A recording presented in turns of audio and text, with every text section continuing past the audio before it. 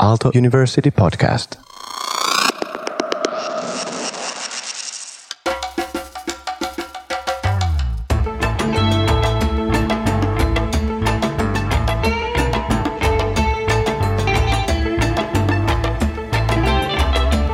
This is Cloud Creatures. I'm Tomi Kauppinen, and today I have a fantastic guest, Tania Rivilis. How are you doing?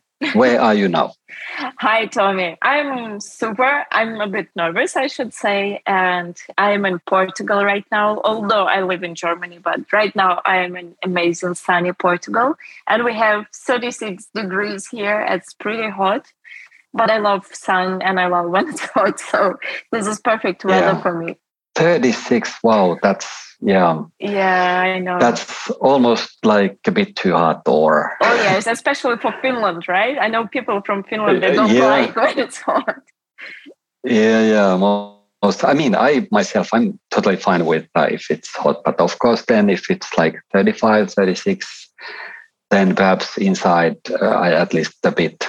Sometimes it's good. Yeah, no, it's like for me, it's very comfortable weather, so I'm enjoying it. Of course, not lying on the sun, then I will be like dead maybe in 5 minutes, but in the shadow is just perfect. Yeah.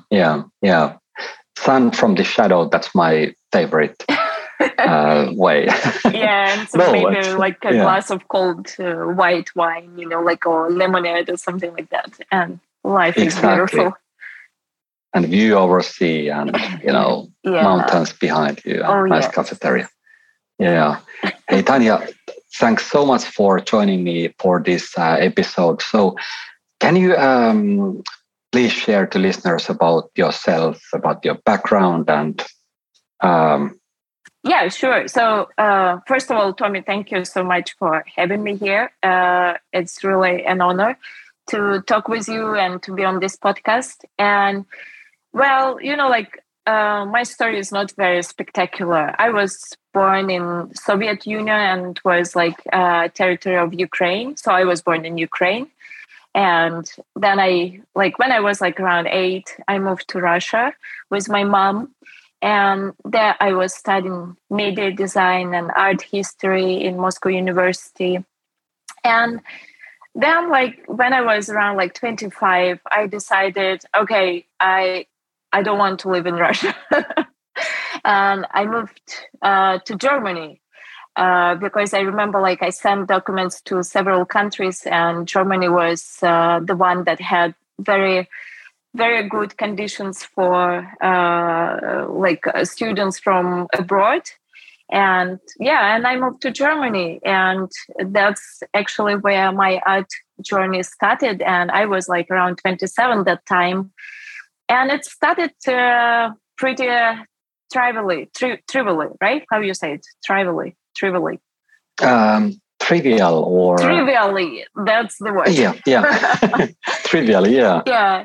And I just started painting with oils. I always had a feeling that I need to express myself, but I suppressed it in myself. I remember because in Russia there was not such environment, atmosphere for that.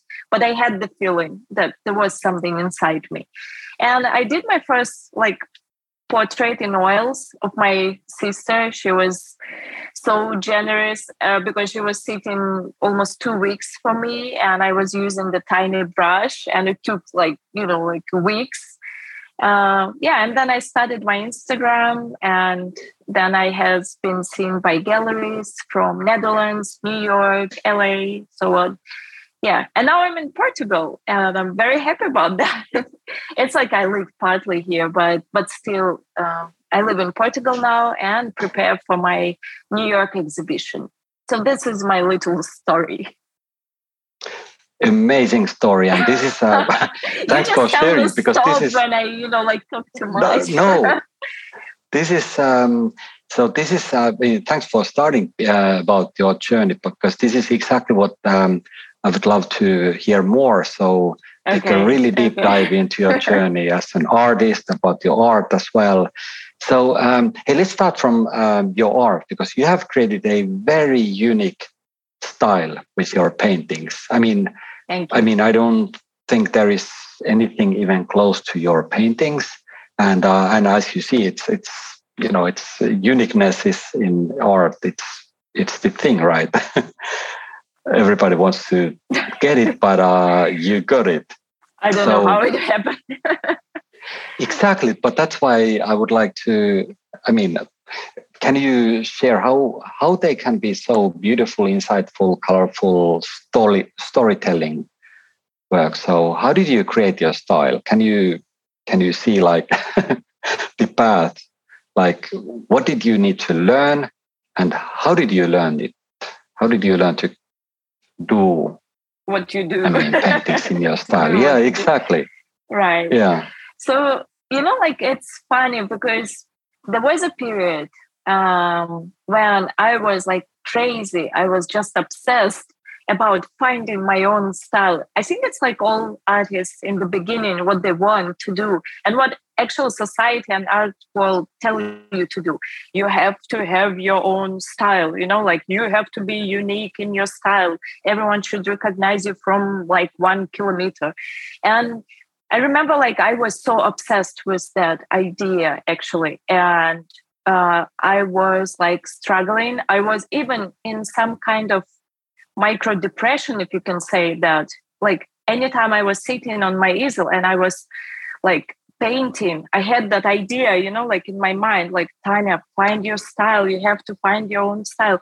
And the funny thing is that style found me, because when I stopped searching and, like fighting for finding my own style, that significant style, then I had success actually. And, until I left the idea to find my own style, and I just started creating, experimenting with mediums, canvases, colors. And, like I had the feeling that actually finding your own style is kind of like finding your true love. Like whenever you try to find your love, like you're looking in someone's faces and try, like, are you my half? Are you my like true love? Then you won't find it until you will just, like forget that idea. And then you meet your like husband, wife or partner or whatever. And yeah, that's what I have. I have this feeling that happens same with your style. Like just leave that idea. That's what our society tells us to, for all artists to have the special style. Just leave this idea, create, and do more experiments, and the style find you. Does it make sense? Like what I say? Yeah, absolutely. Well, this gives, first of all, a lot of hope. That's true. I think. Yeah. For everyone who search for their lovers. Yeah, well, also that, but it's like that's so true. I mean, I think there is this proverb: you get what you kind of don't want, right? So when you kind of it's like fighting with your destiny, right? Like whenever you want something, destiny will do everything that you won't get that. Until you just like say, okay, I relax, I will swim on this river, and it will get you where I remember that for like the day when I met my style, if I can say that. It was like in some shop where you buy, like things for building the houses, like warehouse or something like that. I think it's an English. And I remember there was like this medium, the OSB, like pressed wood panels. Like they're not pretty. They're not like fancy. Nobody is painting on them. They were so sad staying there in the corner, looking at me, and I was like thinking like, oh, well, that might be a very interesting surface to paint on. And I took that scene and I remember it took me a couple of months to figure out how to paint on them, because they have different chemistry, like a surface with a bit different color than oils. So I have to do some magic with that words, to paint on them. But after like a couple of months with experimenting, I started painting on it. And my style changed completely just because of the surface, So, right. So experimenting, exploring, kind of being adventurous, and then just and don't be obsessed with this idea, right? Wow, I absolutely love it. So it's is it like is it like a pressed wood, or what kind of material is it? Yeah, it's like, I think it calls like OSB, that's what we call in German, but I forgot how you translate that. Anyway, it's a cheap wood panel or pressed wood panel. So it's a panel with like a pressed, particles of the wood, if I can say that. Right. So it gives like a nice texture. And of course, I have to work on the surface to cover the holes and, that parts that are not perfect or something like that. But still, it's very nice for me. Yeah.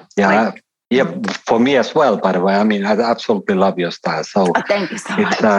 They are amazing. I mean, now I don't have one of your paintings now at the front of me, but I can remember many of them. And it's this wood texture kind of in the paintings. It's amazing. It's nice to see like in person. Like if you see in real life, it's a bit different, because I remember someone bought NFT from me, and then I sent the like physical piece, and this person told me, "Oh my God, like I see the surface, I see the texture. It's absolutely mind-blowing."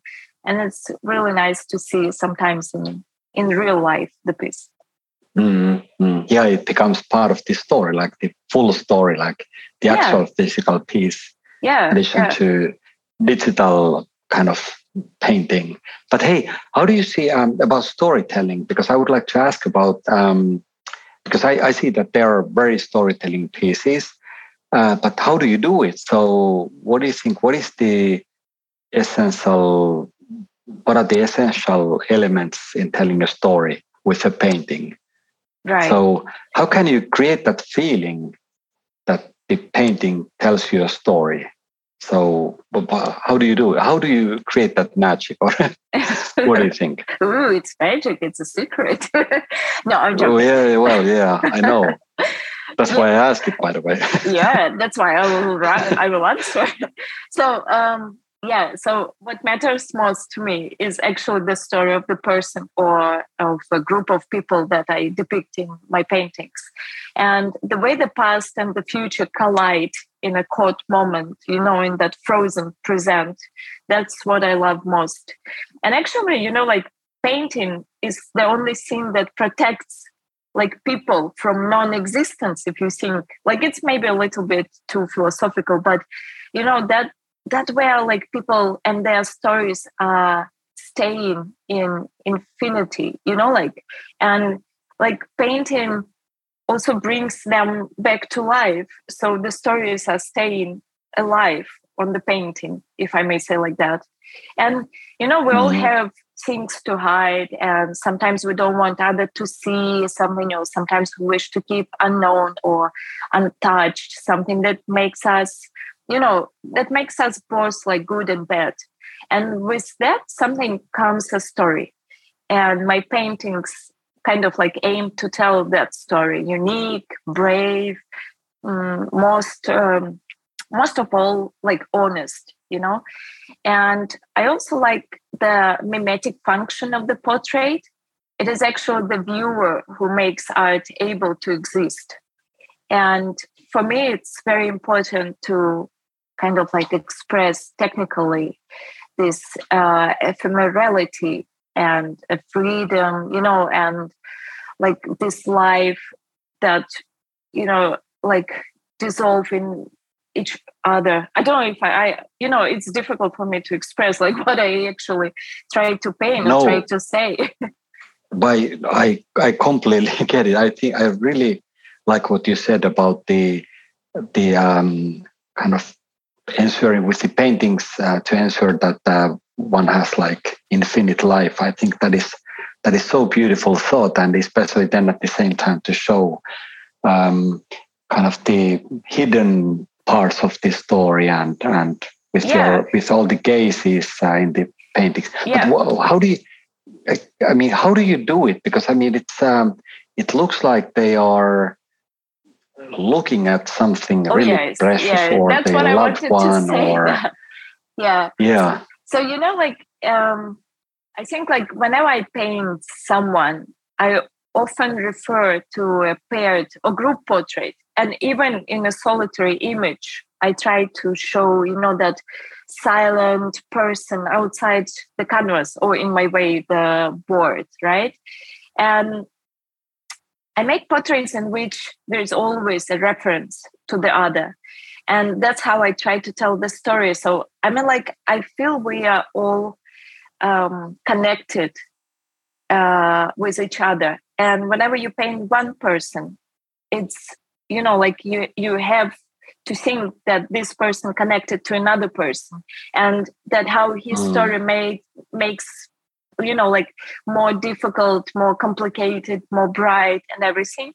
And through this prism, I try, to tell the story through this prism, through the prism of connection between people. And even if you see one person in my painting, it's always, you have a feeling at least I try to tell this feeling that, that he is connected, or she is connected with someone else.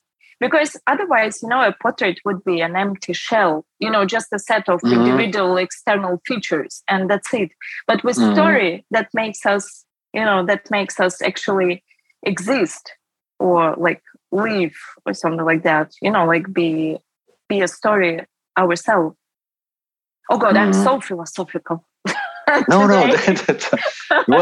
Well. Thank you, Tania, for being philosophical, because this is absolutely great. I really like it because I really love it, because it makes the painting to be. Is it how do you see it actually? Is the painting part of a story, or is the painting kind of fully telling this story? How do you?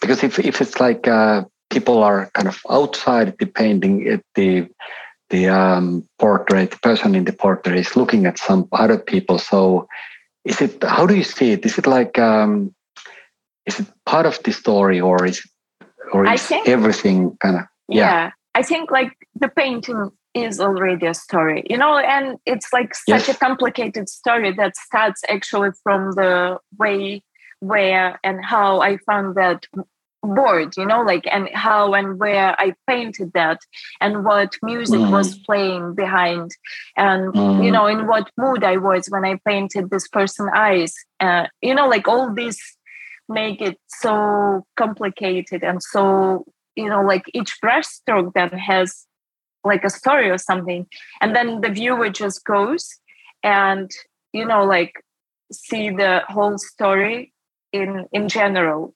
So yeah, I think it's the painting, it is actually the story. And even, by the way, if you notice, I have some portraits where a person is looking into kind of into camera, right? So on the viewer. But I don't know if you had that feeling, but I always try to make that feeling that he or she is looking behind you, someone, invisible is staying behind you, and he's looking actually at that person, not at you. He's not even interested in you. He's looking at that person because they have some connection, something like that. Yeah, I remember now when you say it, I remember seeing it in one of your paintings. Actually, it was that one for Ukraine when the war started. That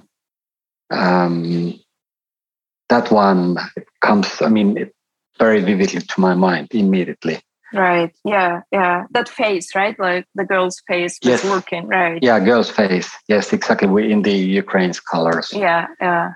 Wow, that's thanks for sharing that, because now I'll look at them with the new. Oh yeah, she's kind of looking not at you with judgment or something. I think that was another look, kind of look of on when you I don't know, sitting on the mountain and look down and see that humans are doing some crazy stuff, and you're just looking at this with tears on your eyes. That kind of look, and that a little bit helpless too, because you can't actually do much about all this. Yeah. Yeah, I want to ask you a bit later about colors, but now as we started to talk about that painting that you made, and you made an NFT about it, and then the revenue goes to help Ukraine, Ukrainian association. So, I mean, you were born in Ukraine, and now obviously there is this absolutely crazy war in Ukraine. It's horrible. How do you? I mean, I don't know even how to ask about it, but it's how do you see the situation? How do you see? How are your relatives? Right. I got now it. And so of course it's I'm speechless still. Like when it all started, I just had no words. I was absolutely, kicked out of this world with this situation. And my almost all my family is there in Ukraine, in Kryvyi Rog, and they had to move to the near the border of Slovakia to save them where they still stay. And I feel it's absolutely horrible situation with no second opinion. I mean, if you think about, you can have opinion about, the book or the movie. You can discuss anything with, pro or contra. You can have different opinions about, I don't know, a song or the latest Eminem and Snoop Dogg video or something like that. But I mean, how you can have another opinion about the war? I mean, war is war. It's just if you're a human, you can't be pro-war, right? It's just against human law, actually. It's just against human logic. So, I definitely I definitely can understand people.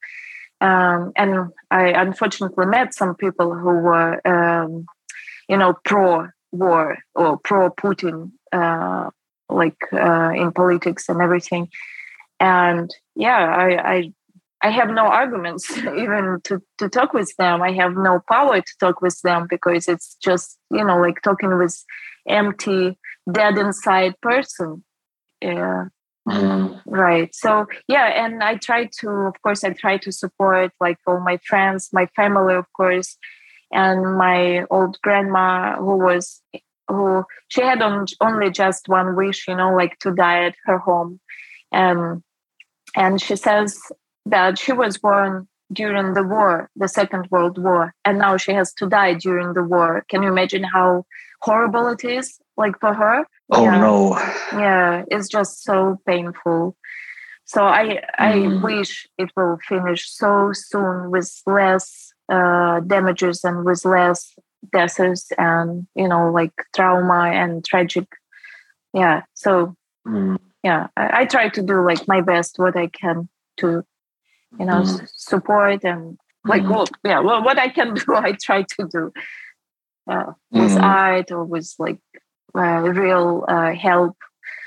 Yeah. Yeah, I mean, it's really crazy that there is this kind of one side is distracting, and then another side, I mean, there is now a lot of movement to already plan rebuilding of Ukraine, and I really don't get it. How what is the point of distracting, and then at the same time it's always a political stuff that we won't understand because we're not in that big game. But what I don't like actually is that when we associate war with art, for example, or literature or something, because I know in some countries they start ban the Russian culture or Russian artists. And I have some of my friends who is in St. Petersburg, beautiful, talented artists, and they cannot sell their works nowadays abroad because of them being Russian, So they actually don't see the art, but they see the nationality, what is just absurd, right? So I just try to tell people, please don't associate war with art or war with like literature. Like still read Dostoevsky, Tolstoy, still, admire Russian painters like Repin, Serov, Tolstoy. Like, come on. It's not the game, right? Absolutely agree. I mean, Dostoevsky and Tolstoy and Gogol, those have been my favorite writers from the childhood. And by the way, I live in Finland, and I have a lot of Russian friends and colleagues who, are so amazing people. Yeah, exactly. And they're just nicest people I know. I mean, it's amazing. I mean, and of course, many of them are horrified as we are, and it's crazy. But none of them live there, so it's of course another reality. Right, and like some of my friends that they would love to leave the country, but they just cannot. Like because of financial stuff, like because of the family or something like that. Like people who could leave, they left, but there is also a group of people who cannot do that, and you can't judge them for being in Russia, so right, difficult. Just amazing. Absolutely difficult, and let's hope and also do as much as we can, but like you said, it's only so much that kind of regular people can do. I mean, in addition to, of course, supporting relatives and associations, right?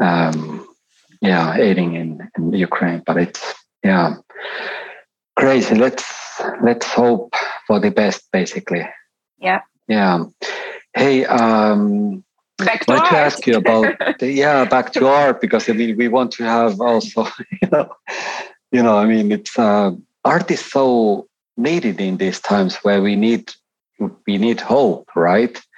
We need insights, and we need colors, and your style and your way of using colors is just spectacular. Thank you. As the world starts to know, it's not just me, but it's you got the Royal Society of Portrait Painters annual awards just recently. Was it William Locke Portrait Prize? Yeah, congratulations. Thank you so much.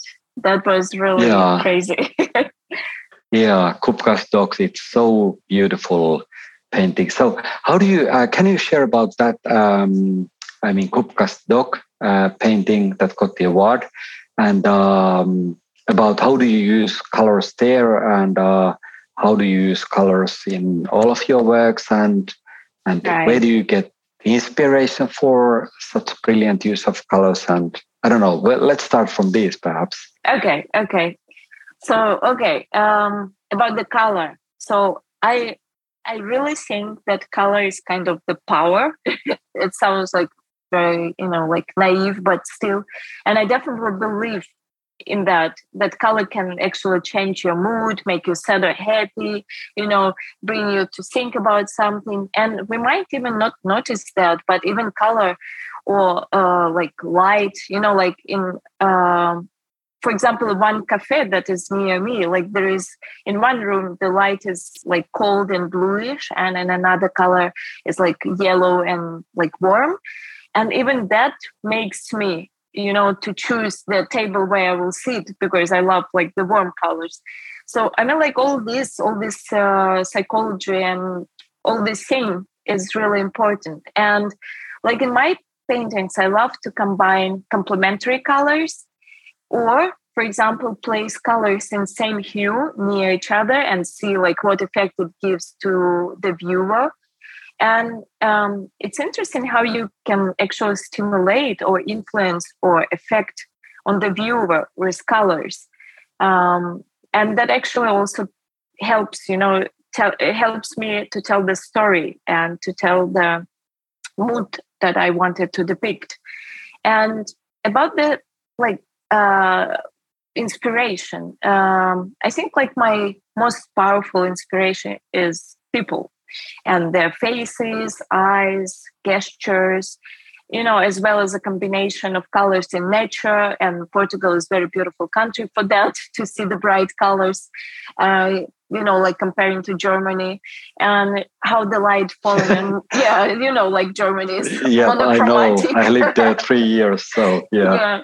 Like here is like, I'm right now looking on the sky. It's my favorite color, the bluish, that I use actually.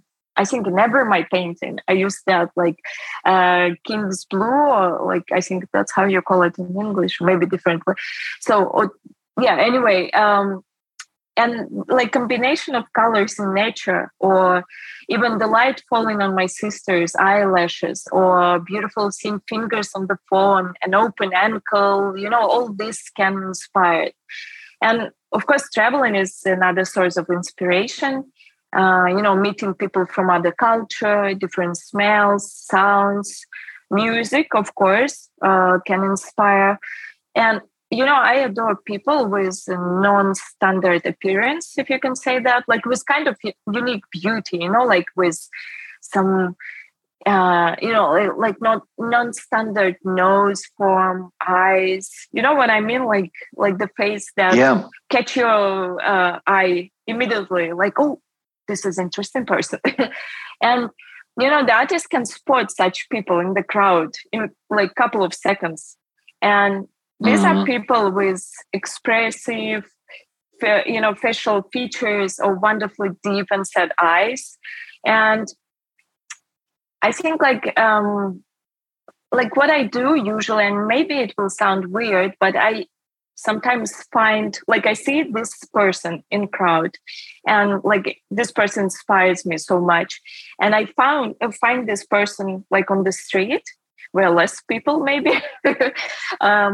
so no police, and like I can talk with this person and say like I'm an artist. I show my Instagram usually, so people don't afraid that I like invent stories to bring this person to my home or something. And so I try not to sound creepy. And, like I try to tell the person that I really like your face. I really like I don't like hands or something. And then I can make photos like immediately on the street, or if it's in somewhere in Germany or Portugal, we can, have an appointment and I make photos in my studio. And like it's all about inspiration. I mean, like everything can inspire me. So wow. So you so they never model for you. I mean, at the studio, but you take photos and then you use those photos as kind of inspiration or model, if you like, for your paintings. Yeah, like I can even sit sometimes in cafe and like spot the person that I like. They're usually men, I should say. Like you saw my portraits. Yeah, I actually have, yes. 99% of most men. of them. Yeah.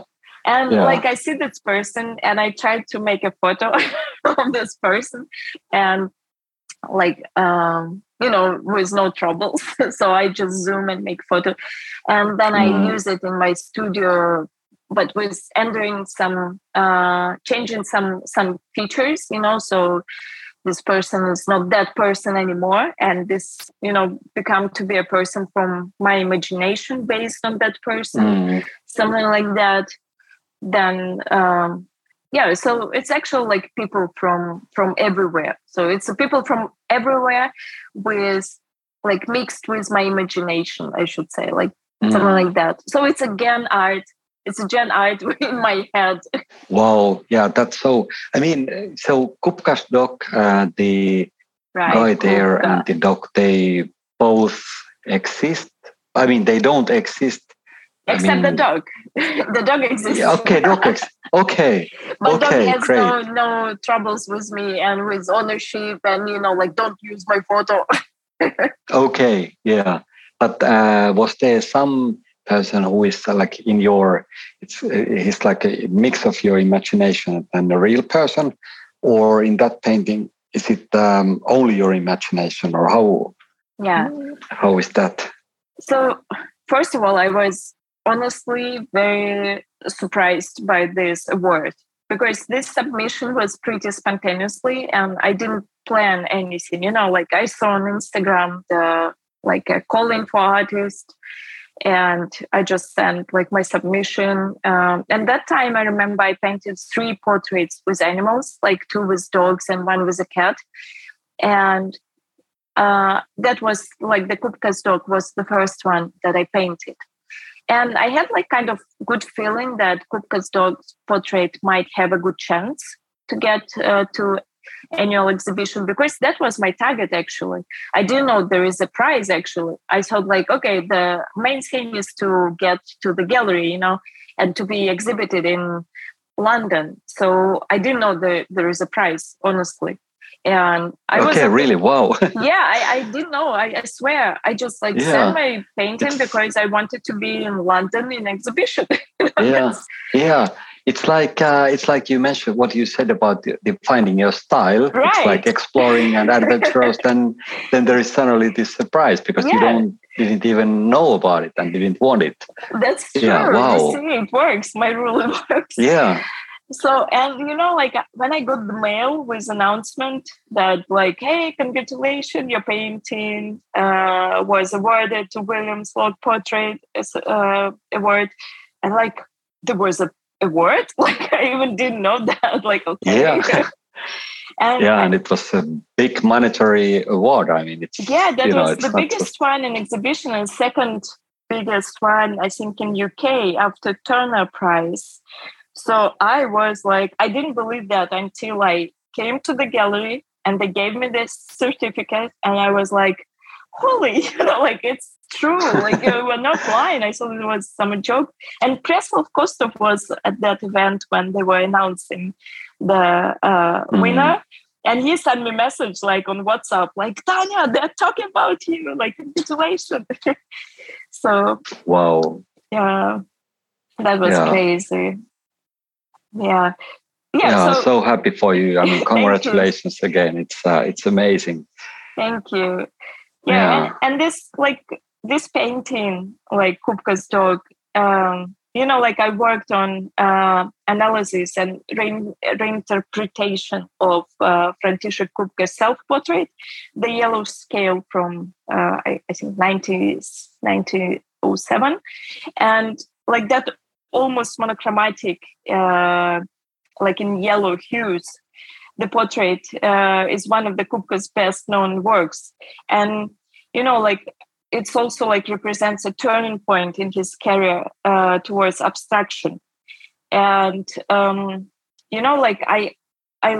admire this portrait so much. And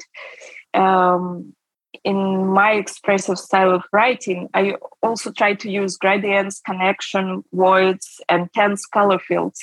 And specifically in this portrait, I also wanted to depict Kupka's love for orphism, the musicality and rhythm through the interpretation of the primary colors and, intersection of surfaces. Maybe you've noticed, in that painting, I also have a background goes into his clothes, he's vanishing in background too, everything is connected with the color.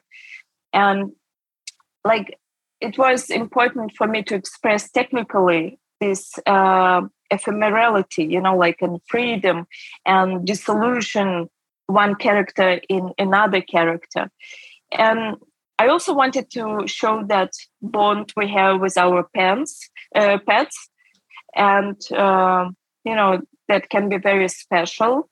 And this visual similarity between the human, maybe you saw how they look, it looks a little bit similar, the way they look, not the faces. Yes, I'm looking at them now. It's amazing. I should also too.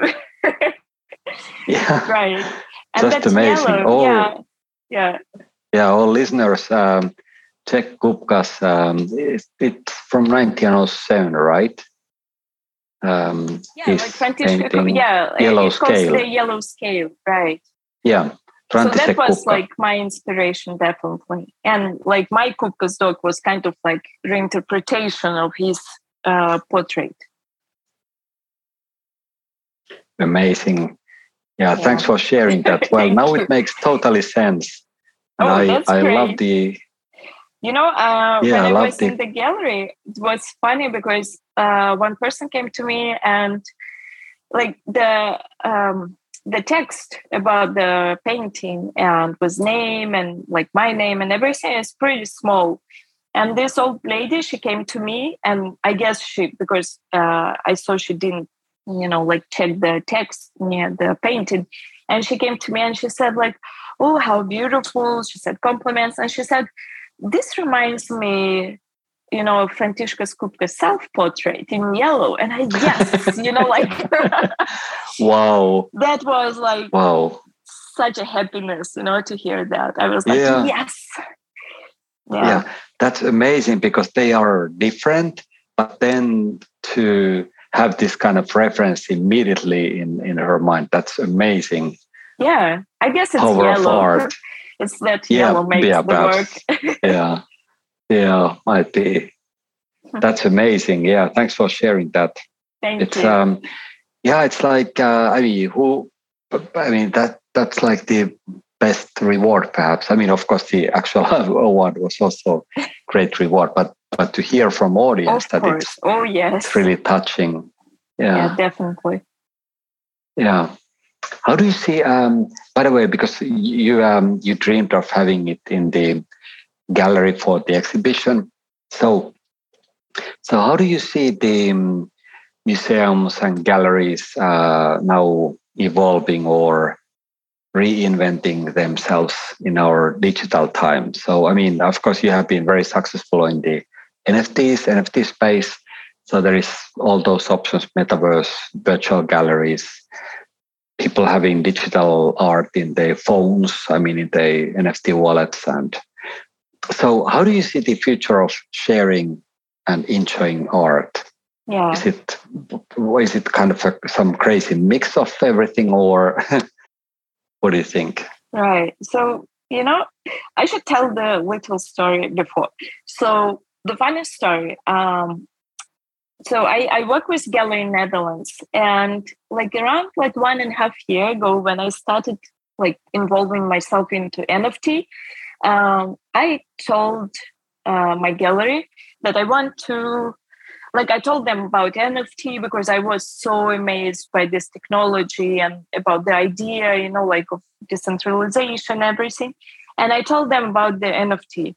And I remember they were first with distrust and suspicious. They were like, okay, but you can't touch that. Okay, you can't hang it on the wall. Then it doesn't exist, And it was so funny to see how the opinion about NFT changed with time. Because after I started selling NFTs and, after I start getting more and more attention, I talked with that gallery again, after 1 year or so, and they were asking me about NFT, it was so nice to see their interest. Wow. And then it all finished with our talks about, so Tania, tell us how we can display NFT, how we can, display NFT near oil paintings and sculptures. And I was like, for me, it was like, yes, we did it. It was such a success. In Europe, it's, that in Europe, it's pretty new than in America, for example, right? It's still there are so many galleries that don't know about NFT or they don't want to know about NFT. I don't know how it's in Finland, actually.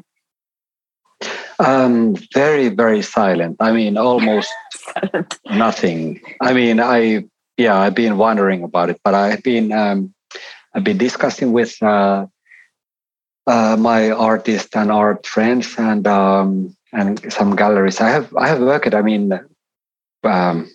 We should have another episode about it, but I have worked a lot with museums and galleries in Finland, and also with Galileo Galilei Museum and Malta Heritage in Malta.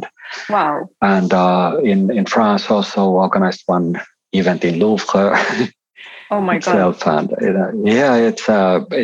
but so I have I have a lot of connections. I've been discussing about NFTs and metaverse, and but somehow the attitude is still quite a lot like, well, they don't really exist, this kind of thing, and also it's kind of only for showing, kind of physical art, but not really art itself, and which is really. But I think it will change. I mean, I'm now I'm now planning to have some physical galleries exhibiting then digital art. So let's see. I think that's amazing.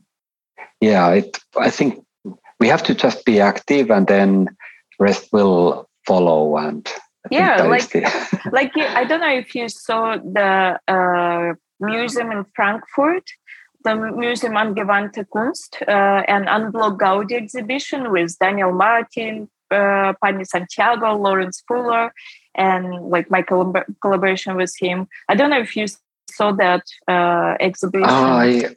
I think I saw some tweets about it, but I didn't go too deep about it. But I have to check it.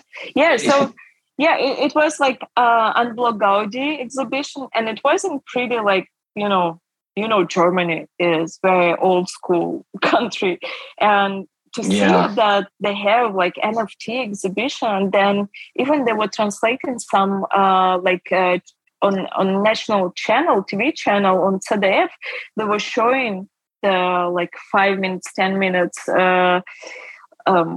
like episode about this exhibition. Can you imagine? And I mean, like, it's a Germany, so it's a big step.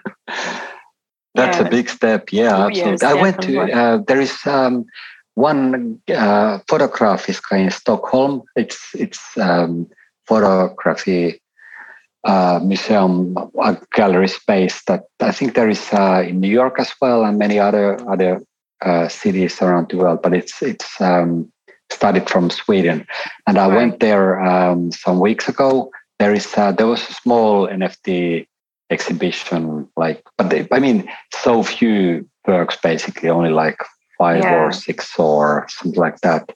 So, but I've been to LA and visited Vellum Gallery with my friend and collector Chikaya Ohazama, and I was so surprised and amazed. I mean, like, I never been to an NFT gallery before, and I was so amazed by the quality and the presentation. Like, I mean, instead of the TV screens with cables, like all that ugly stuff, I never saw like the high quality kind of LED screens. It looks like a canvas, like kind of canvas with beautiful art. And I thought, like, God, I want to hang that on my wall, So that if you can't, touch it and it doesn't exist, that scene is pretty, like it's changing. It doesn't work anymore. You can touch it actually, and this kind of gallery, they show it. You can hang it on the wall, and I think that is a great smooth transition between the physical and NFT world. And I truly believe that this technology will take place in traditional galleries, along with oil paintings and sculptures. As an artist who works in both fields, it's absolutely amazing opportunity to show your art and get more collectors. So I think traditional galleries should see it as a new way to present and display art, especially, like nowadays, you can't deny that it's already a huge part of art world, like Christie's, Sotheby's art fairs, like in LA art fair. I don't know if you saw, but there was a huge super rare corner, and it was so obvious that it's going to be a neighbor, with like traditional art. Yeah, absolutely, and so it should be. I mean, it's I just wait when these neighbors will have a big party, like together. Yeah. I mean, what I've been dreaming is like to have all the people that we have met in the NFT world and these metaverse galleries. I mean, it would be so amazing to meet in person in physical spaces also. Yes. Oh, yes. I mean, Oh yeah, I met, by the way, in LA, I met Lawrence Fuller and another artist, like Drew de la Creme and Cynthia San Luis. And I have to say about Lawrence, like I can't leave this podcast without saying how thankful I am to Lawrence, who brings NFT space and especially Tezos community to another level. I mean, like his poetic and art event where like we did a collab with Val Kilmer that sold for 10,000 Tezos and went to Tezos Foundation thanks to Misan Harriman. And like our collaboration about David Hockney and other projects like with Cynthia, Jenny Pasanian and X Collabs, and like all that scene is just, I mean, like you don't see poetry very often, even in real life. And here we go, we have poetry in NFT space. And I'm like, how cool is that? Yeah, that's amazing. Lawrence Fuller, all the listeners, I mean, he's actually my guest in another episode of Cloud Reaches, so it will air also soon. Yeah, he's amazing. He's a actor now in several movies and HBO Max, right? Yeah. So isn't it crazy? I mean, we have this digital world. We have so many opportunities to learn, about art and visualization about life, if you like, online in all these platforms, and then we can meet actual people, get to know people, and learn from them, and support each other. And it's of course a lot of challenges in this world, but it's also a lot of opportunities and a lot of hope. What do you think? Absolutely. No, absolutely. And I truly believe that it's going to be even better whenever like the bear market will finish. And but it's definitely we're going to the moon one day. Maybe not today. Absolutely. Hey, about going to moon. So I don't know if you, but do you have some, or can you share about some turning point in your life? Studies, something that made you think differently about art, life, painting, studying, learning, anything?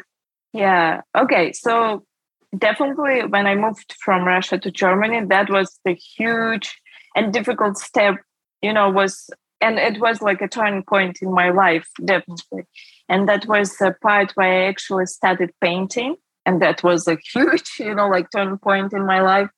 And that was a step that led to, like finding myself, finding the way to express myself and start being free in my movement and traveling too. And I could visit and be inspired from so many great cities like Rome, Florence, Paris, like just couple of hours from everywhere, no visa. It's just magical. And then I visit like easily some workshop of amazing artists like Robert Liberace, Cesar Santos, David Gray. And I met so many awesome people too. And like funny thing, the most important workshop that I had that had huge influence in me, like as an artist, that helped me to realize my kind of like my power, was in St. Petersburg. So it was actually in Russia. And I already that time I was living in Germany for, I think like 6 years or so. And then I went to St. Petersburg to my friend Ivan Loginov, who is also in NFT on Tezos and Foundation nowadays. And we had like 5 days private workshop, and we were painting a portrait from life model. And that was like absolutely, significant workshop in my life. Just 5 days would change, the whole world for me as an artist. Wow. Yeah, that's the time when I actually started. And like Ivan taught me about, using my fingers, using my huge brushes, not be afraid, like all these colors, transition, dissolving and everything. That was like he who, like made me feel brave about my oils and, like my technique. So but how interesting, like I had to leave Russia, like to go to Germany, and from there go back to Russia to have this workshop. So it's again like a little destiny. Amazing. But so the point is that you can learn so much in just 5 days. Oh, yes. Right. Yeah, right. That's I mean, amazing. like if you find the perfect, like the teacher that meant to be yours. I don't know how to explain that, but it was like kind of the teacher that was perfectly for you, like maybe like that. But yes, just 5 days. But maybe you don't need to learn something, like in meaning that learning the technique or something. Maybe sometimes you need a teacher to open your mind, or like, change your perspective of thinking, or changing or just making you brave, to do something. Maybe you don't need like teacher to use that brush like this or something like that, So maybe it's a more like big meaning, or like, in something global stuff. You know what I mean, right? Like, yeah, encouraging, like creating. I mean, yes, changing helping something you to in create yourself. motivation. Right. Yeah. So and like so it was, I think, the most important workshop, although it was just 5 days. But I'm very thankful to Ivan that, and now we're good friends, and he's visiting us, me and my husband, in Germany. And I hope he will visit us in Portugal one day. Hey, thanks for sharing that story. And that gives a lot of hope, I mean, about learning as well. And perhaps success, that learning should be designed around this kind of very intensive experiences, right? Where both the teachers and students are really very devoted to jointly, really go into this journey together to learn and that's very interesting. It reminds me of a nice experience in teaching, or also being a student in amazing places like in Italy a few times, and in Florence, and in one summer school as a student, and then in Bertinoro, which is kind of between Bologna and Rimini. I was there teaching visualization, and both amazing experiences. I mean, I think I learned a lot in both of the cases. Florence is such an inspiring city, God.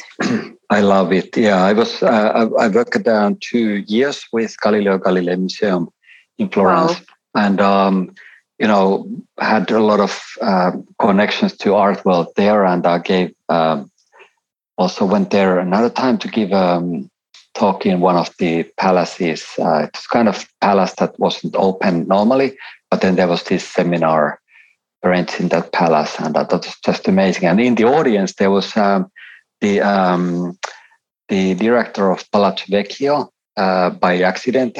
Oh wow! And she invited for a private tour in Palazzo Vecchio. Yeah, amazing. I saw all these hidden places and hidden corridors, which are normally not publicly open, of Palazzo Vecchio. And then they dressed me as Medici as well, and I was sitting in the same chair as Medici, where Medici was meeting the citizens, and they took photos of me, and that's so dear photo of me. It's like, I dream of. That's crazy.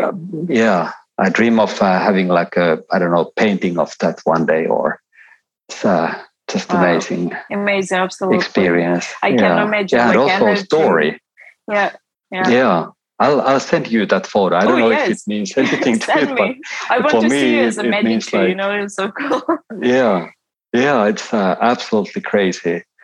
It's how do you even anyways, it's like as you said, it's like exploring and just being open, and you cannot expect these kind of things. They just happen if they happen, right? True.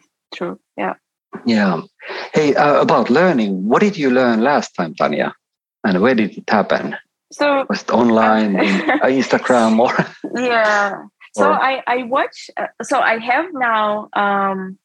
I'm learning now about like, not learning, but I'm listening to my friends' lectures.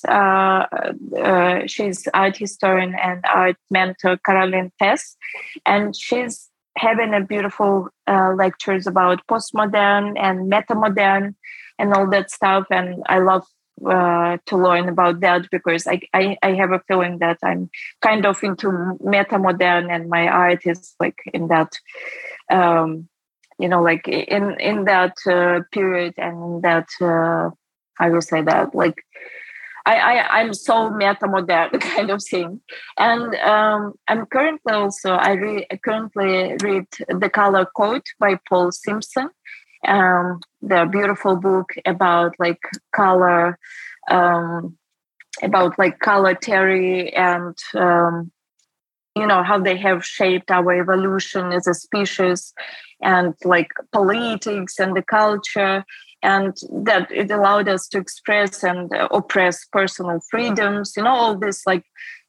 And I remember there was a nice quote there that color isn't something we see, but color, it's something we think, So it's really an interesting book that explains why this and that artist use that color, this color, it's beautiful to know.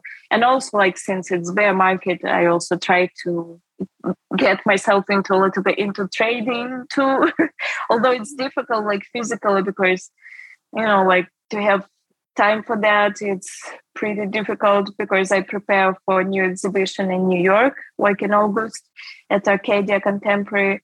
And, like I have to paint for like NFT project that I have. So 24 hours are definitely not enough. I don't know how it's about you, but this is not enough. And I wish I won't sleep like that. Why people just don't sleep a couple of minutes, and then the rest of the time be productive.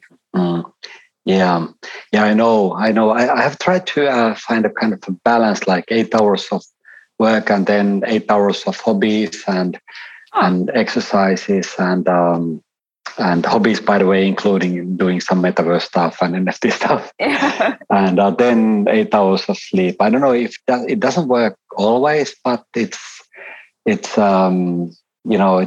moving every single day and having exercise every single day. I think that is helping a lot. I think once or twice having sports every day. But that's exercise so super. Exercise absolutely my favorite too. To like relax my mind or something. I love like going jogging. We go jogging with my husband to like mountains we have here, like not mountains, but kind of like hills with like castle on the top. And then like gym and then some yoga, like all that thing. I think like all artists should do something like that. I mean, like sport. Absolutely. Yeah, it just helps you to activate some other things in your body, like that you need. Yeah, and bring absolutely. I do yoga every morning. Oh yeah, me too. Like waking up, first yoga and then coffee. Yeah, I'm there. I have this Italian espresso machine, so I put it on and it takes 15 minutes to warm up. And I'm like, okay, well, for me as well, now I'll warm up for 50 minutes, basically. So both are needed. Coffee and then exercises. Hey, about Paul Simpson, I have to read that book. So what was the name of the book? Yeah, absolutely. The Color Fantastic. Code. I love that. Yeah, the Color Code. Okay, I have to read it. And listeners, please read it as well. So it looks a bit funny with that colorful dots on it, but but it's really like interesting to see like how people from different cultures see the color, like how artists see the color and like all these color changes in the culture. So it's really nice. And since I work with color, like I thought like it's kind of useful for me to know the, psychologist factor as well. I love that. So we, especially what you quoted, like we think color and we don't see it. I think that is just fantastic. True. Comes to my mind, there's this Daniel Kahneman who won the Nobel Prize for Economy, I think some years ago. So he has this book, Thinking Fast and Slow. And I was just thinking that that it reminds me what Kahneman says about the intuition there. So we kind of immediately see some things with our intuition. We understand, or we, by the way, think that we understand something. Sometimes intuition goes wrong, but I'm a big believer in intuition, I guess. Yeah, you are as well. So yeah, of course. So yeah, and in a way, color gives us this cues that, okay, well, this is how things are, right? True. Yeah, that's true. Definitely. Well, thanks so much for sharing. So hey, if you could have 3 wishes, anything, right? What would you wish? Okay, so I think I have pretty simple wishes. Like as everything I have is pretty simple. So definitely, like first is health and happiness for my family, and that I mean, of course, with latest circumstances in Ukraine, where I have almost all my family. The second wish I think I would have for me like is a big studio for myself, where I can finally paint the bigger boards, and listen music as loud as I can. And probably paint a simple, like, and maybe like a simple human happiness, just to be in the moment, like to enjoy the moment and enjoy life and, enjoy that the people I love, they're with me and, create art. I guess I'm already in Portugal and near ocean, so it looks like the third wish came true. I just need to wait when my sister will come to visit me. So it will be like the perfect thing. And, like I was thinking lately about like a meaning of art. And I guess it's all that lectures about metamodern, in art and culture that I'm listening. I told you about my friend Caroline Tess. And I was like thinking, I kind of caught myself thinking, what if art as a word is not actually a noun or substantive? What if it's a verb, like to art, if you can say that? As not native English speaker, I guess I can afford that frivolity and play with grammar. But what if art is not an end result or end point of activity? What if it's actually that process and result? Like, who cares? The main thing is actually in being in that moment of creating. So I wish to art, for me, to art all the time. So weird philosophy. No, I absolutely love that. I love sailing, for example, and sailing is thought like, okay, well, you are already at your destination when you are sailing, right. Compared to like if you go with all the people who use their motorboats, but there is this different thing, different ideology where you go from A to B and you are only in B, you are kind of in your destination. But while sailing, it's like I absolutely love the idea of using art as a verb. Yeah, that's you understand what I mean, idea. Right? And absolutely. I was thinking, I buy immediately that idea. Okay, to art, it's a verb. Okay, that's going to be my. No, I just was thinking. I remember like there was some space on Twitter, and people was like, "What art? What is not art?" Like all that thing, and like it's so subjective. How you call it in English? Is it the word subjective? Right? And I was thinking, like, what the hell? I mean, like, art is just a way. It's not an end point that, like people can judge. It's the way when artists paint the painting, like when musicians play the music or create the music, like all that thing is actually. So I really believe that art is a verb. So if someone disagree, I don't care. Yeah, absolutely. Agree, and I love that idea because it's also like when you are art. So I'm using it as a verb. So when you art, thank you. Yeah, then no, I love it. I'll start using it. Then if some people when they hear it or see it, when you are doing art, when you are art, I have to arting when you're arting. Yeah. Then if they enjoy or if they, understand suddenly something or I don't know, if they just suddenly see the beauty in this world, I think then we have, the connection, and that's nice. But even just when musician, for example, is playing alone, I mean, music still exists, right? So even without the viewer or listener, amazing. I absolutely. I like that you like with your permission. With your permission, I'll start using it, and of course I'll give you the. So I'll give you all the credit in this world for that. Yeah. Oh yes, I created something else. Absolutely. So Tania, who invents both verbs and then paintings. Yeah, no philologist will hate me now. Yeah, no worries. I studied philosophy, so it's okay. It's very philosophical and out of the box thinking, I would say. Oh, cool. Okay. Yeah, that's great. Really great. Hey, talking about out of the box thinkers, or I have this final question. Typically, and by the way, let's have another episode soon. It's been lovely to talk with you and hear all your. Thanks so much for all the stories and your insight. Yeah, but I have this. So this final question, because this is I ask this from all the guests of Cloud Reachers podcast. So Cloud Reacher meaning like, okay, well, there is something like a dream or cloud, something that we want to try to reach. Perhaps not all of us, but many of us.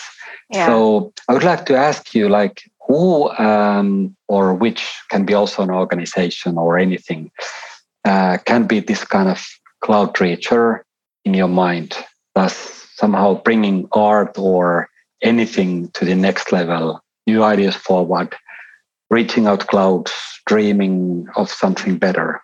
Yeah. What do you think? So, I would say that if it would be a person, then maybe it sounds trite, but I guess that would be actually me. I mean, like, not me right now, but me in the future, me that I wish I want to be, or like me with no fears, me with no doubts, me that has self-confidence, that believes in herself and her art. Like if it would be a person, I would definitely say that's the person that I want to be, but it's like kind of me, and maybe I will stay with that, because I believe like that if we just, like put more power and energy into like making us better, like making us who we want to be, then, then all this organization and all that scene around us will be also better. So it's like Michael Jackson said, like, start with yourself, like start with the man in the mirror. So I think that's like my cloud reacher. That's actually me there in the future in the mirror. Is it? Was it okay? That's a beautiful idea. I really love that. And I mean, to me, you are already a cloud reacher, I think, Tania. Oh, thank you. But I wonder what Lawrence Fuller said. I want to hear like what Lawrence said. I'll keep it a secret. It might be very poetic. So it might be very poetic, beautiful with British voice and beautiful. Yeah. It was a very good answer, I think. And by the way, with Lawrence, we talked that we should have like bigger group, make an episode with you and Lawrence and a couple other people, Cynthia perhaps. And that's a great idea. So Lawrence always has great ideas. Absolutely, yeah. And you mentioned Jenny earlier. So Jenny's from Finland, and we met some months ago. We had coffees in here in Espoo, very close to Aalto University. Yeah. So we're going to meet in August in Lisbon. So I'm waiting for Jenny, and we're going to meet too and spend like a couple of days together painting and talking art. So I can't wait to meet Jenny. Yeah. Yeah, I'm sure she's amazing. A very interesting person. Yeah, definitely. Absolutely. Yes. So great. Hey, thanks, Tania, so much. I mean, this has been This has been a true pleasure. Thank you. Yeah, thanks for sharing. And let's, like we talked, let's plan for next episode. Because I'm sure that all listeners are still awake. Yeah. and got so much insight and so much also hope from your energy and your stories today. Oh, thank you. I hope it was not so boring, and it always sounds like when I'm asking about my life, I always feel it's a bit boring for everyone, because your life, you live your life, so for you it's pretty normal, it's every day's routine or something. But I hope I said something that might be interesting for other people to know. Mm-hmm. Absolutely. I mean, there is now many books and many people to Google and learn more. Yeah. So thank you so much. Thank you, Tomi, for inviting me. Well, thank you, Tania. I'm so grateful. Thanks for accepting my invitation. It was like, I think in 30 seconds you accepted, and it's, I think, record. Yeah. Yeah, do it with pleasure. Yeah. I know, I have not so many things to, especially with, that English is not my language, but yeah. But anyway, I think it was okay. Yeah, well, it's also not my language, but here we are. It's good, with podcasts. Wow, that's brave. One day I just 3 or 4 years ago, I was like, okay, well, it would be so nice to do it, and then it's like, perhaps I'll just do it. And by the way, I mean, I have to share this just as a kind of final thing, but my first guest actually, I picked from Twitter. Right. So, I was just very interested about design, and I'm still interested in design, and just, was brave, and I was like, okay, well, who should I, invite? And then I was like, okay, well, I'll just write this person an email, and who knows, perhaps I'll get a first guest. Yeah. And that was just amazing. I think it's we should be brave and also have dreams about in life, and also online be very, just brave and just contact people. And typically people are very interested in sharing their stories. Yes, definitely. And life is too short, to be afraid and not to use a chance. Right? If you think about it, it's not a huge thing after all. It's just chatting with one person, asking him or her some questions. So yeah, definitely not to be afraid of that. There are more things to be afraid of. Yeah, absolutely. And Laura Kalbach, who was my guest, just shared. It's amazing. I think it's one of the most heard episode in the Cloud Reaches, but just shared amazing stories about the need of accessibility in all the web designs, and showing empathy when you are designing. It's amazing episode. Yeah. And gives again a lot of hope to people. Yeah, that's true. Great. Hey, let's plan for next one. So next one, let's have a longer one, like Joe Rogan style, and yeah, and 3 hours. All this Lawrence, a bigger group, and with guys, that would be fun.